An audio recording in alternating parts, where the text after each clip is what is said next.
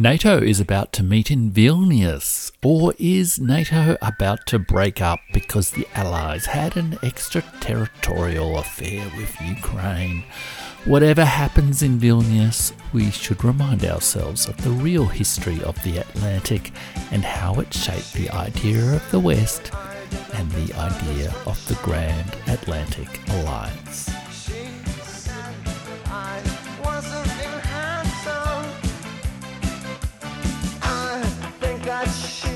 So romantic, I'd follow her across the Atlantic. She said that I was the only. I am Jeff Rich, and this is the Burning Archive podcast, where I try to imagine the world differently with a little bit of real world history. And this is part 2 of my episode on the Atlantic Ocean, the idea of the Atlantic, the alliance of the North Atlantic, NATO. And last week I gave a bit of an overview of the Atlantic with that combination of a real ocean, a real region, a real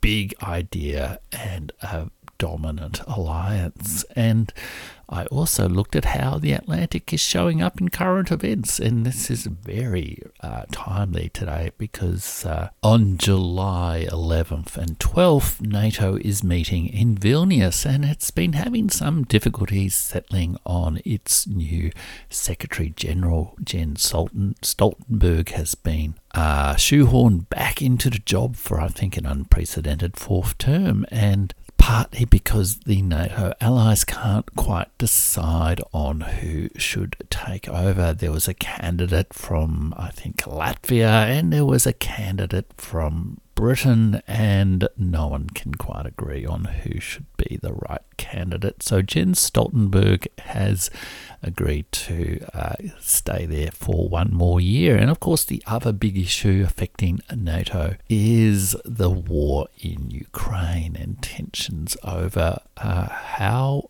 much and how long to continue to support Ukraine, whether indeed Ukraine should join the NATO alliance. So NATO and the North Atlantic, the idea of the Atlantic, the idea of the West, based on the transatlantic economy between Britain, Europe, North America, and, as we learn, South America and also Africa, is very much in the news. So I looked at that last week, as well as giving a few book recommendations for you. And in this episode, I'm going to give you a kind of a rapid-fire history of the Atlantic and how its history shaped the ideas and the institutions we talk about today in terms of the North Atlantic, and give you a sense of the multipolar, the multicultural, the many-dimensional history of the Atlantic Ocean. It's not all about Britain and America after all. And then I will look at this very special relationship of the Atlantic that was consecrated in 1941 in a document called the Atlantic Charter, signed by Winston Churchill and Franklin Delaware Roosevelt, Prime Minister of England or Britain and President of the United States, and its recent reincarnation in 2021 in a joint new Atlantic Charter signed by Joe Biden and then British Prime Minister Boris Johnson. Is Atlantic Charter number 1 better or worse than Atlantic Charter number 2? And what does it tell us about the tensions in the NATO alliance today?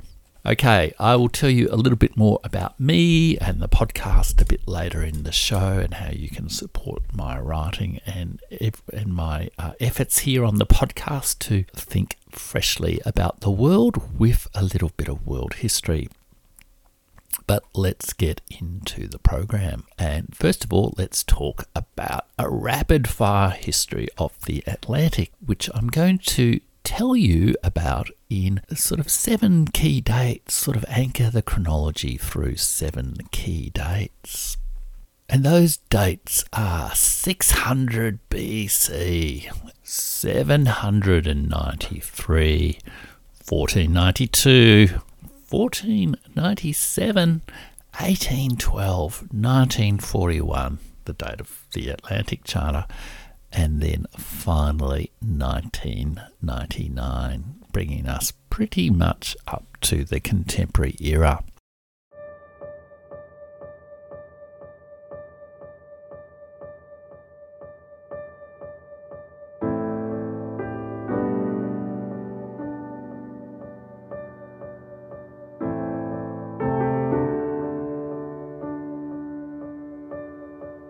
So 7 dates then to give us a kind of rapid fire history of the Atlantic and really just give you glimpses of the extraordinary story of the multifarious story of this ocean and its peoples over thousands and thousands of years. Obviously I won't be able to go into depth, but I will at least give you some pointers drawing on some of the books that I referred to last week. David Abalafia's Boundless Sea and Felipe Fernandez Amesto, various book on the Atlantic as well.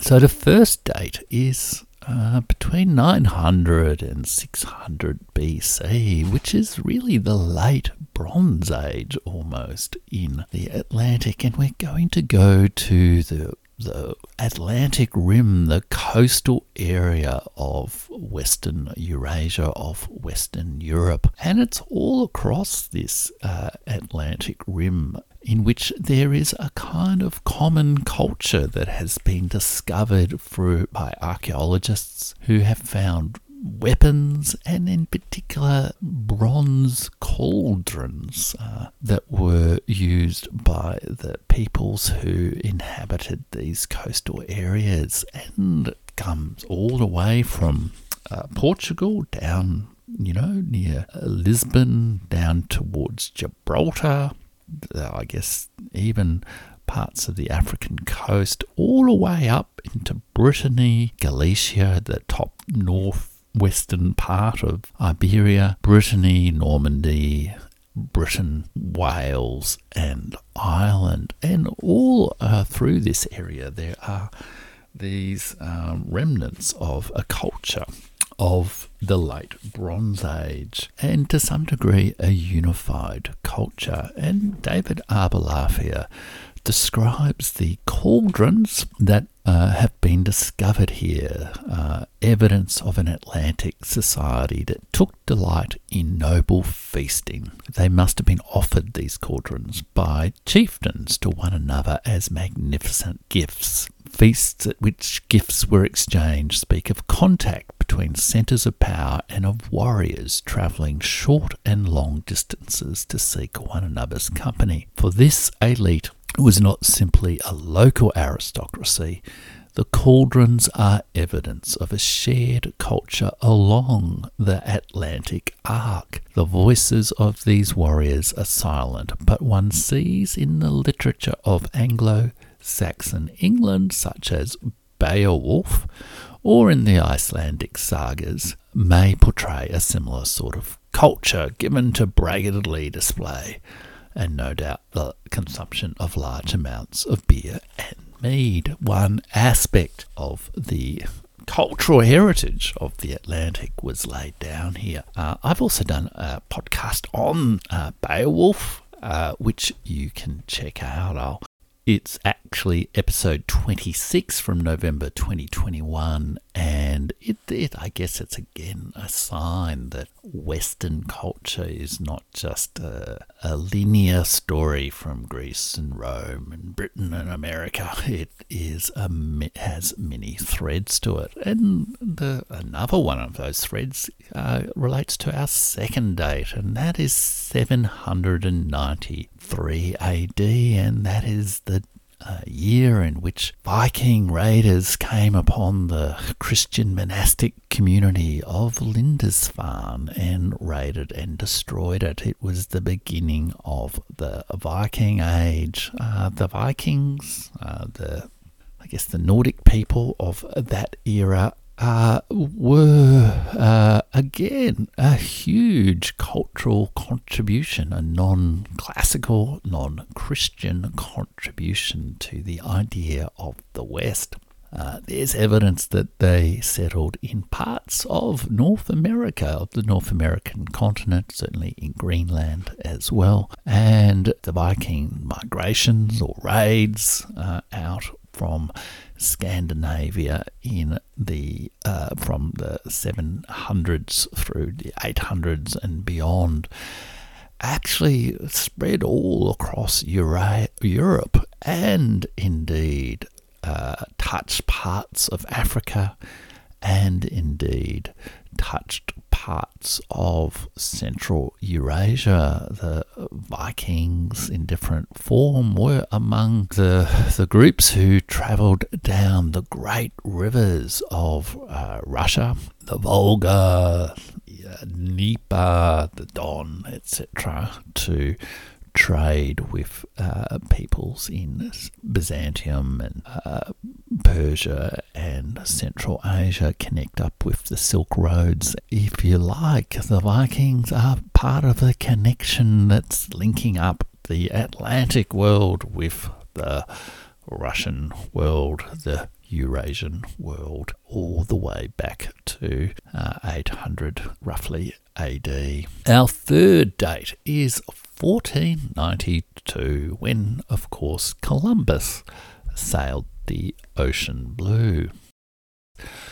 So 1492 is clearly a fundamental year in the history of the Atlantic, I guess. It's the year in which the Atlantic becomes a transatlantic idea, a transatlantic economy, a transatlantic society, a transatlantic culture. It is the year in which Western Europeans make it to the east coast of America. And as a result of that fundamental importance, it has been mythologized and demythologized an awful lot, and it is in itself a very enigmatic event, and just because bad things happened as a result of it doesn't mean it wasn't a very, very, very significant event in the history of the Atlantic. It certainly was that.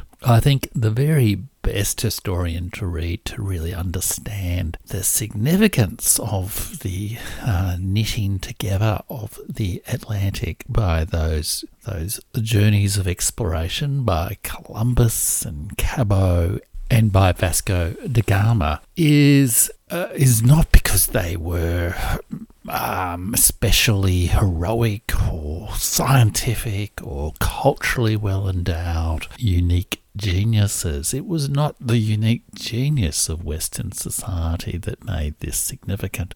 What made it significant was that until that time, the Atlantic Ocean was, if you like, a closed off ocean. Not all oceans are made the same for navigational purposes, and the peculiar currents and wind systems within the Atlantic made it a particularly difficult and challenging ocean to cross. You had to find the right path, and you had to find not just the right path to one side, but you also had to find the right path on the way back. And the discovery, I guess, of that path was the practical result of both observation, crazy ideas, imperial and material ambition of the various people who crossed the Atlantic in the 1490s. So I very much recommend people read Felipe Fernandez Misto's various books on this whole issue, but because he explains how Columbus and the others effectively unlocked the cipher system of the Atlantic and found the way in which a transatlantic economy could be put together.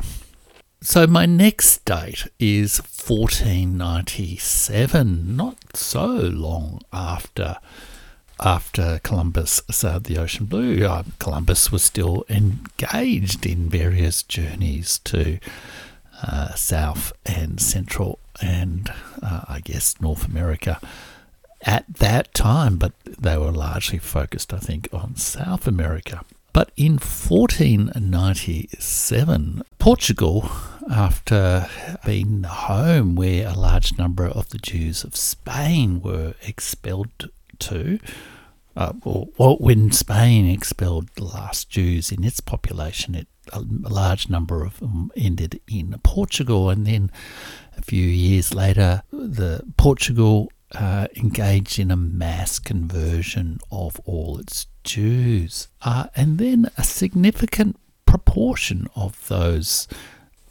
I guess persecuted people were relocated themselves to an island off the African coast, Sao Tome. Sao Tome is in that sort of indent of Africa that is sort of beneath the Gulf of Benin, beneath the Guinea coast, and to the west of the Congo and Angola, just in that big indent in the coast of Africa. There was a significant colonization of the island by Jewish Portuguese settlement. Many of them died in the harsh conditions, but Sao Tome also was a place of refuge, but it was also a place not so dissimilar to the sort of offshore processing centres that we have come to know in our modern times in dealing with refugees. It was an island off the African coast where a very large part of the transatlantic slave trade was concentrated. At that point, clearly, the Americas had not been settled by Europeans, but the Europeans could travel much more readily down the coast of Africa, of West Africa, and they were engaged in significant trade in people where slaves were taken from the African mainland, taken to the island, and then exported off to their final destinations. And the transatlantic slave trade would be based in a number of ports like this, Cape Verde Islands and Elmina on the coast, and of course then huge millions of people would be transported, often dying on the way, to the Caribbean, to South America, and of course to North America. And that transatlantic slave trade is totally fundamental to the history of the Atlantic. Our next date, again, these are all just brief glimpses into the extraordinary history of the Atlantic that you can find if you read David Abulafia's The Boundless Sea, or one of the other books I've recommended to you. The next date, we're going to jump forward quite a few years to 1812. So we've had the American Revolution, and so America has left the British Empire, and not only that, but the French Revolution has happened in Europe, but the consequences of the French Revolution were not limited to France, limited to the old world of Europe. They spread wildly throughout the Atlantic world, including into South America, to the Caribbean, where they both weakened the power, they weakened the French colonies in Africa, in North America, at least one of which was sold to the North American colonies, Louisiana. And they also weakened the Spanish and Portuguese empires. And there was a huge movement of revolutionary ideas in South America that saw the formation of new the sort of new nation states, like, that would become Colombia and Venezuela and so forth. And America, in the colonies of the United States of America, in 1812 fought another war with their old imperial master, with Britain. It was the last war between Britain and the United States of America. It was the last war between the father and son of the father and son empire. In fact, in this war, Britain indeed bombed the White House in Washington, D.C. But after 1812, which also happened to be the year that Napoleon invaded Russia, only to then be defeated by Russia, and ultimately with Russia marching all the way to Paris to defeat and expel Napoleon from Europe in 1814. But after this, effectively, the special relationship between America and Britain is established, is healed sufficiently. They become no longer bitter enemies. They become close rivals and partners, and it establishes a, century-long period in which America prospers and grows and becomes the dominant power in the world that it would, with its great natural resources and its people and all the rest of it. And it does so within this umbrella of commercial, technological, cultural, and I guess in a way what we'd probably understand today is geostrategic relationships that is founded in a special relationship between Britain and America. And it's also perhaps the time in which, partly because of the impact of the French Revolution, partly because of the impact of the disintegration of the Spanish Empire in the early 19th century, that America forgets, or starts to really forget, North America, that is, its Hispanic origins. It's forgotten that Florida and California and Texas are all former Spanish colonies, and America becomes part of the Anglo-American world.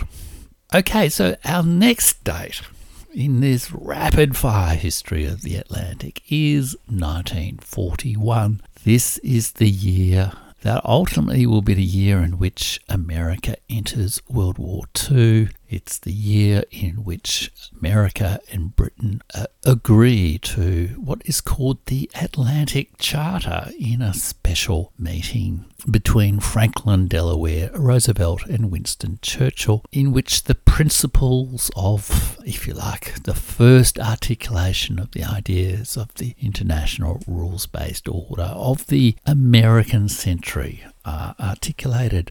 In this year, Atlantic Charter is agreed to by Roosevelt and Churchill. I will talk more about the Atlantic Charter in the next part of the show, but also what happens in 1941 is a journalist, Henry Luce, Luce, of Life magazine, the big sort of I don't know, how would you describe it? It's like a very photograph heavy, like a illustrated magazine.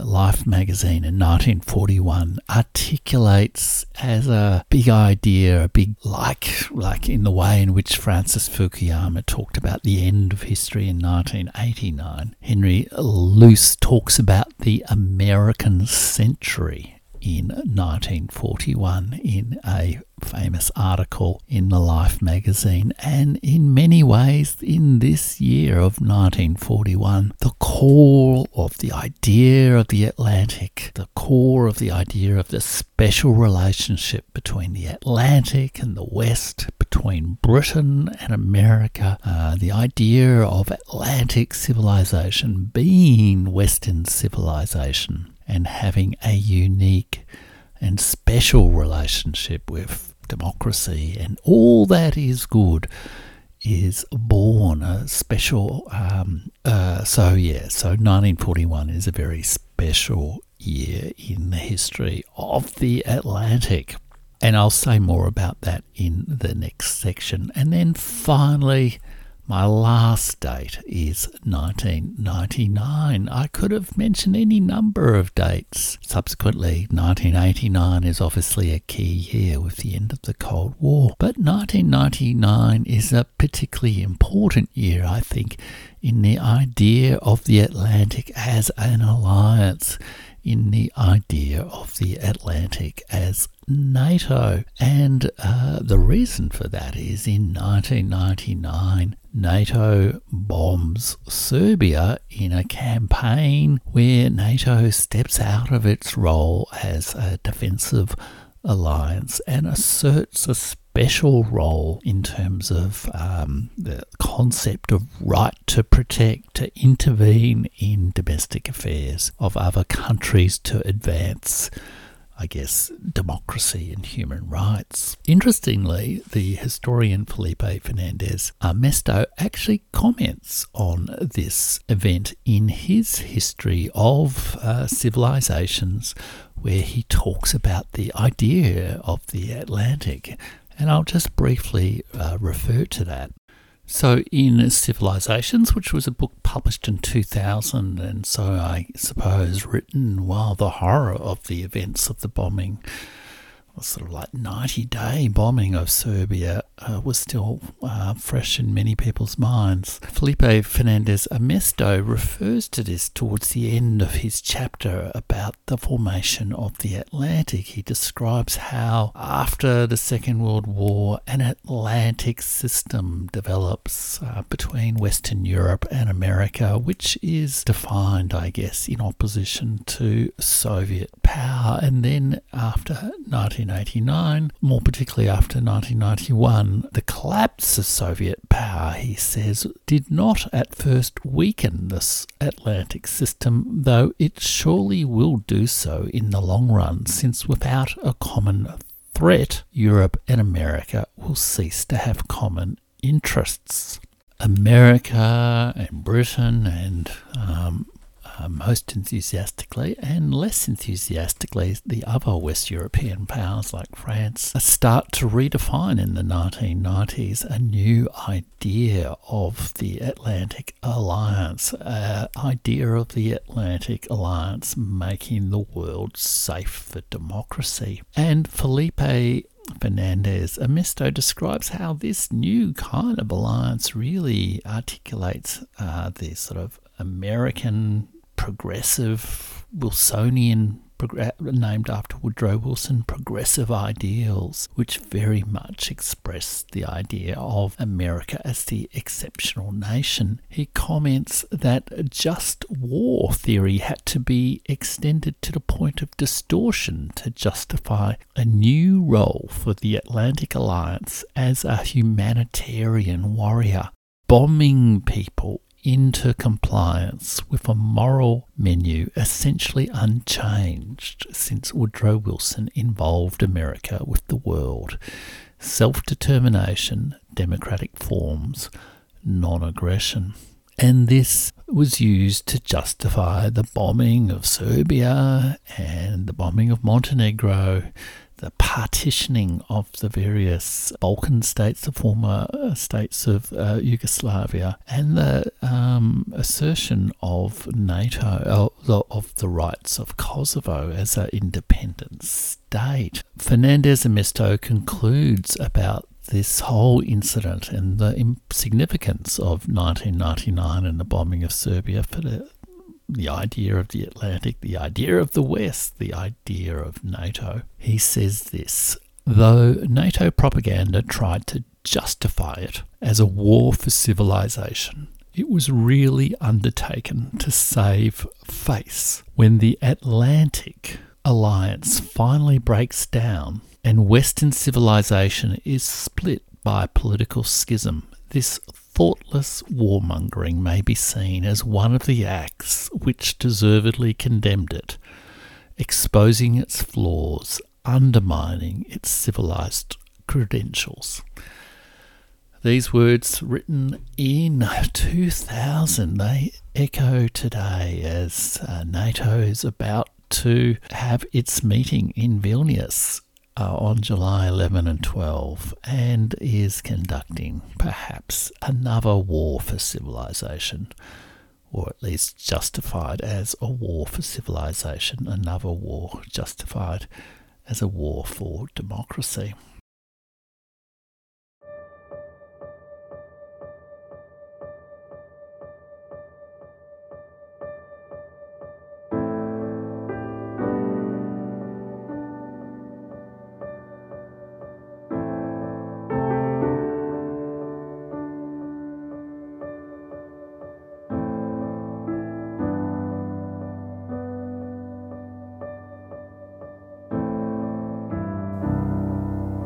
So that is the rapid fire history of the Atlantic, all the way from, I guess, what's generally called prehistory to, I guess, the cusp of the contemporary era, indeed events that perhaps even presage the current war in Ukraine. And what I like to do on the show is occasionally look at what I call a fragment of the burning archive, a document of the cultural heritage of the multipolar world, and I guess a real document in history, and just bring out its resonance with contemporary culture, contemporary events, contemporary world affairs, contemporary world history. And the document I'm going to look at today is the Atlantic Charter, which was signed, as I mentioned, in the rapid fire history in August 1941. Well, it was kind of signed. It is one of those enigmatic documents that I kind of like to discuss on the burning archive, because there was but I'll tell the formal story first. So in 1941, it's clearly a crucial year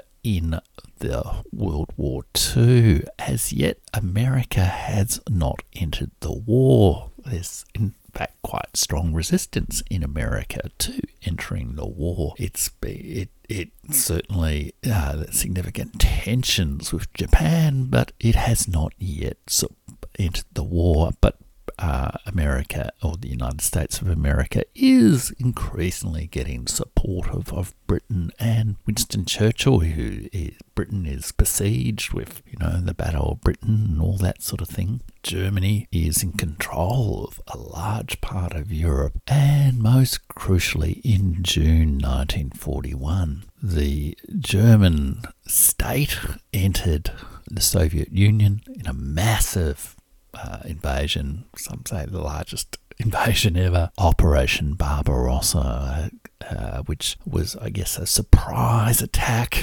on the Soviet Union. And by August 1941, Germany was at the gates of Moscow and surrounding Leningrad, or what is now St. Petersburg, and had commenced what would end up being a 900-day or nearly 3-year siege of that city, in which 1 million people died. So Winston Churchill's aim was to draw the United States into the war, and they arranged, if you like, a mid-20th century media stunt where they met on a boat in the Atlantic, with Churchill on the HMS Prince of Wales and Roosevelt on the heavy cruiser USS Augusta. And there was a document called the Atlantic Charter There was in fact also a film crew, since this was a mid-20th century media stunt, who attempted to film the signing, but the conditions in the Atlantic, for whatever reason, were difficult, and despite a number of attempts, the movie crew failed to record the signing of the document and Churchill's official statement. Still, there was a document agreed at this meeting, although Churchill subsequently said that there was never ever a signed version of the Atlantic Charter. There was various negotiations on the text, but Churchill certainly said there isn't any copy of the Atlantic Charter. So far as I know, I haven't got one.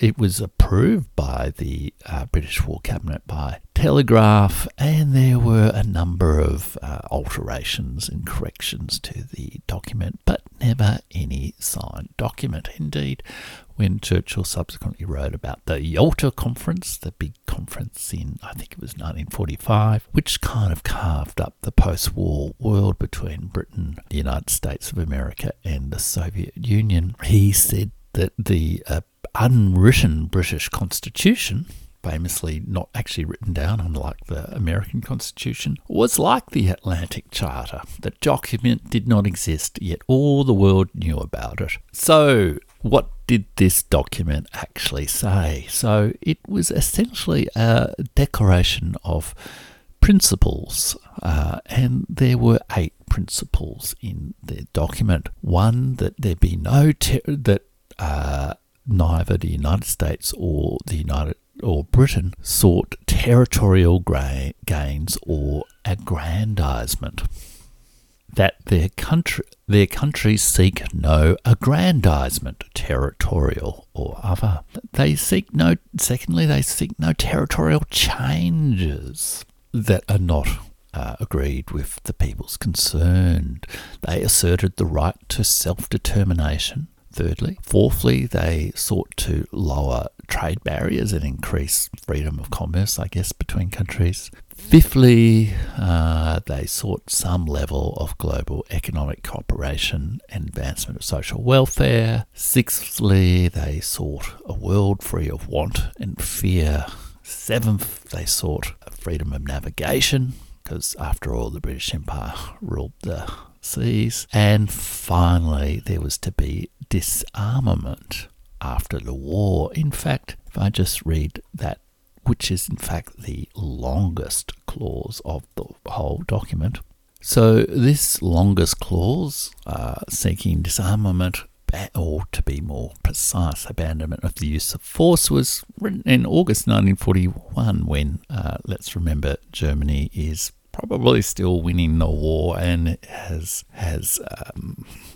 besieged the 2 main cities of the Soviet Union. And it says that the United States and Britain believe that all of the nations of the world, for realistic as well as spiritual reasons, must come to the abandonment of the use of force, since no future peace can be maintained if land, sea or air armaments continue to be employed by nations which threaten or may threaten aggression outside of their frontiers. They believe, pending the establishment of a wider and permanent system of general security, that the disarmament of such nations is essential. They will likewise aid and encourage all practicable measures which lighten for peace-loving peoples the crushing burden of armaments. So it's a little bit ambivalent. It generally talks about disarmament and abandonment of the use of force, but it could also just be interpreted as doing so in relationship to nations that threaten aggression outside of their frontiers. Did the special partners, the Atlantic romantics of Britain and the United States, live up to this 8th declaration of the Atlantic Charter, 8th principle of the Atlantic Charter? Well, I'll let you be the judge of that. I guess the historical record in terms of America's involvement in wars since is perhaps not so great. However, the Atlantic Charter had a late revival in 2021. For 80 years after its first signing, and like its first signing, it was perhaps another media stunt, this time a 21st century media stunt, and there was a new Atlantic Charter, no less, reproduced indeed in format vaguely similar to the initial Atlantic Charter that was issued by the President of the United States, Joe Biden, and the then Prime Minister of the United Kingdom, Boris Johnson, in June 2021. And it had some similarities with the text of the first charter, but one has to say was perhaps not as well written. It's a lot muddier what is actually being said in this charter, and it seems gone is any intention of lightening the load of armaments on the peace-loving peoples of the world.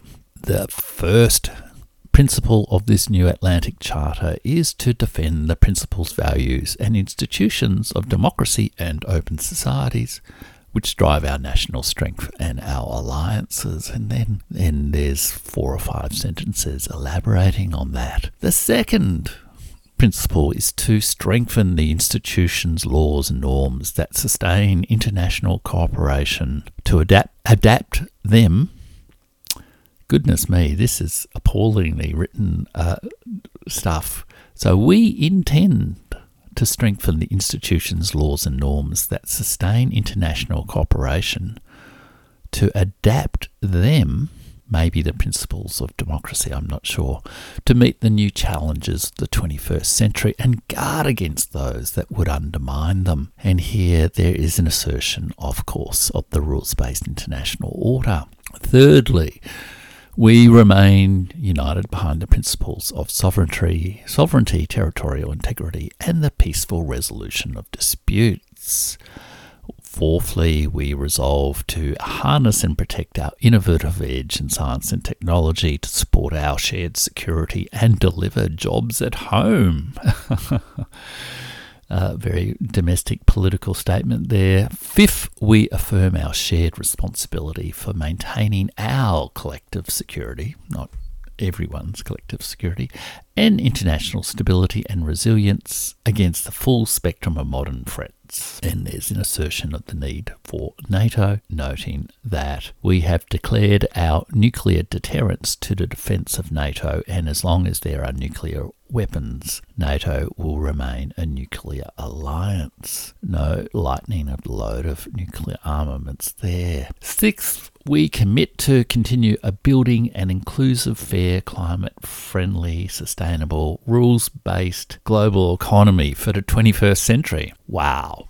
And seventh, the world has reached a critical point where it must act urgently and ambitiously to tackle the climate crisis, protect biodiversity and sustain nature, and they will prioritise these issues in all our international action, whatever that means. And eighth, we recognise the catastrophic impact of health crises, and so there'll be cooperation on health. So that is the new Atlantic Charter. Not exactly the same stirring document perhaps the 1941 document was, and perhaps not surprisingly, it has not quite had the same historical resonance as the 1941 document. And perhaps, therefore, that is why the NATO alliance is perhaps, after all, as Emmanuel Macron once said, brain dead and struggling to find its way in the world without an invented enemy that can take the place of the Soviet Union. It's perhaps, I think, as John Quincy Adams said, searching the world,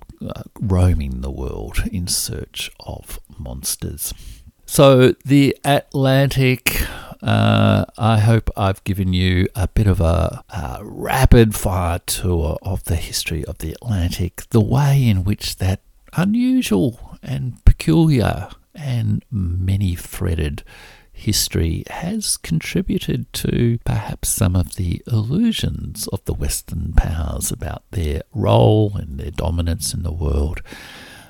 But that may also contain the seeds for the emergence of a different kind of world that perhaps we can also see more clearly if we pay attention to all the dimensions of world history.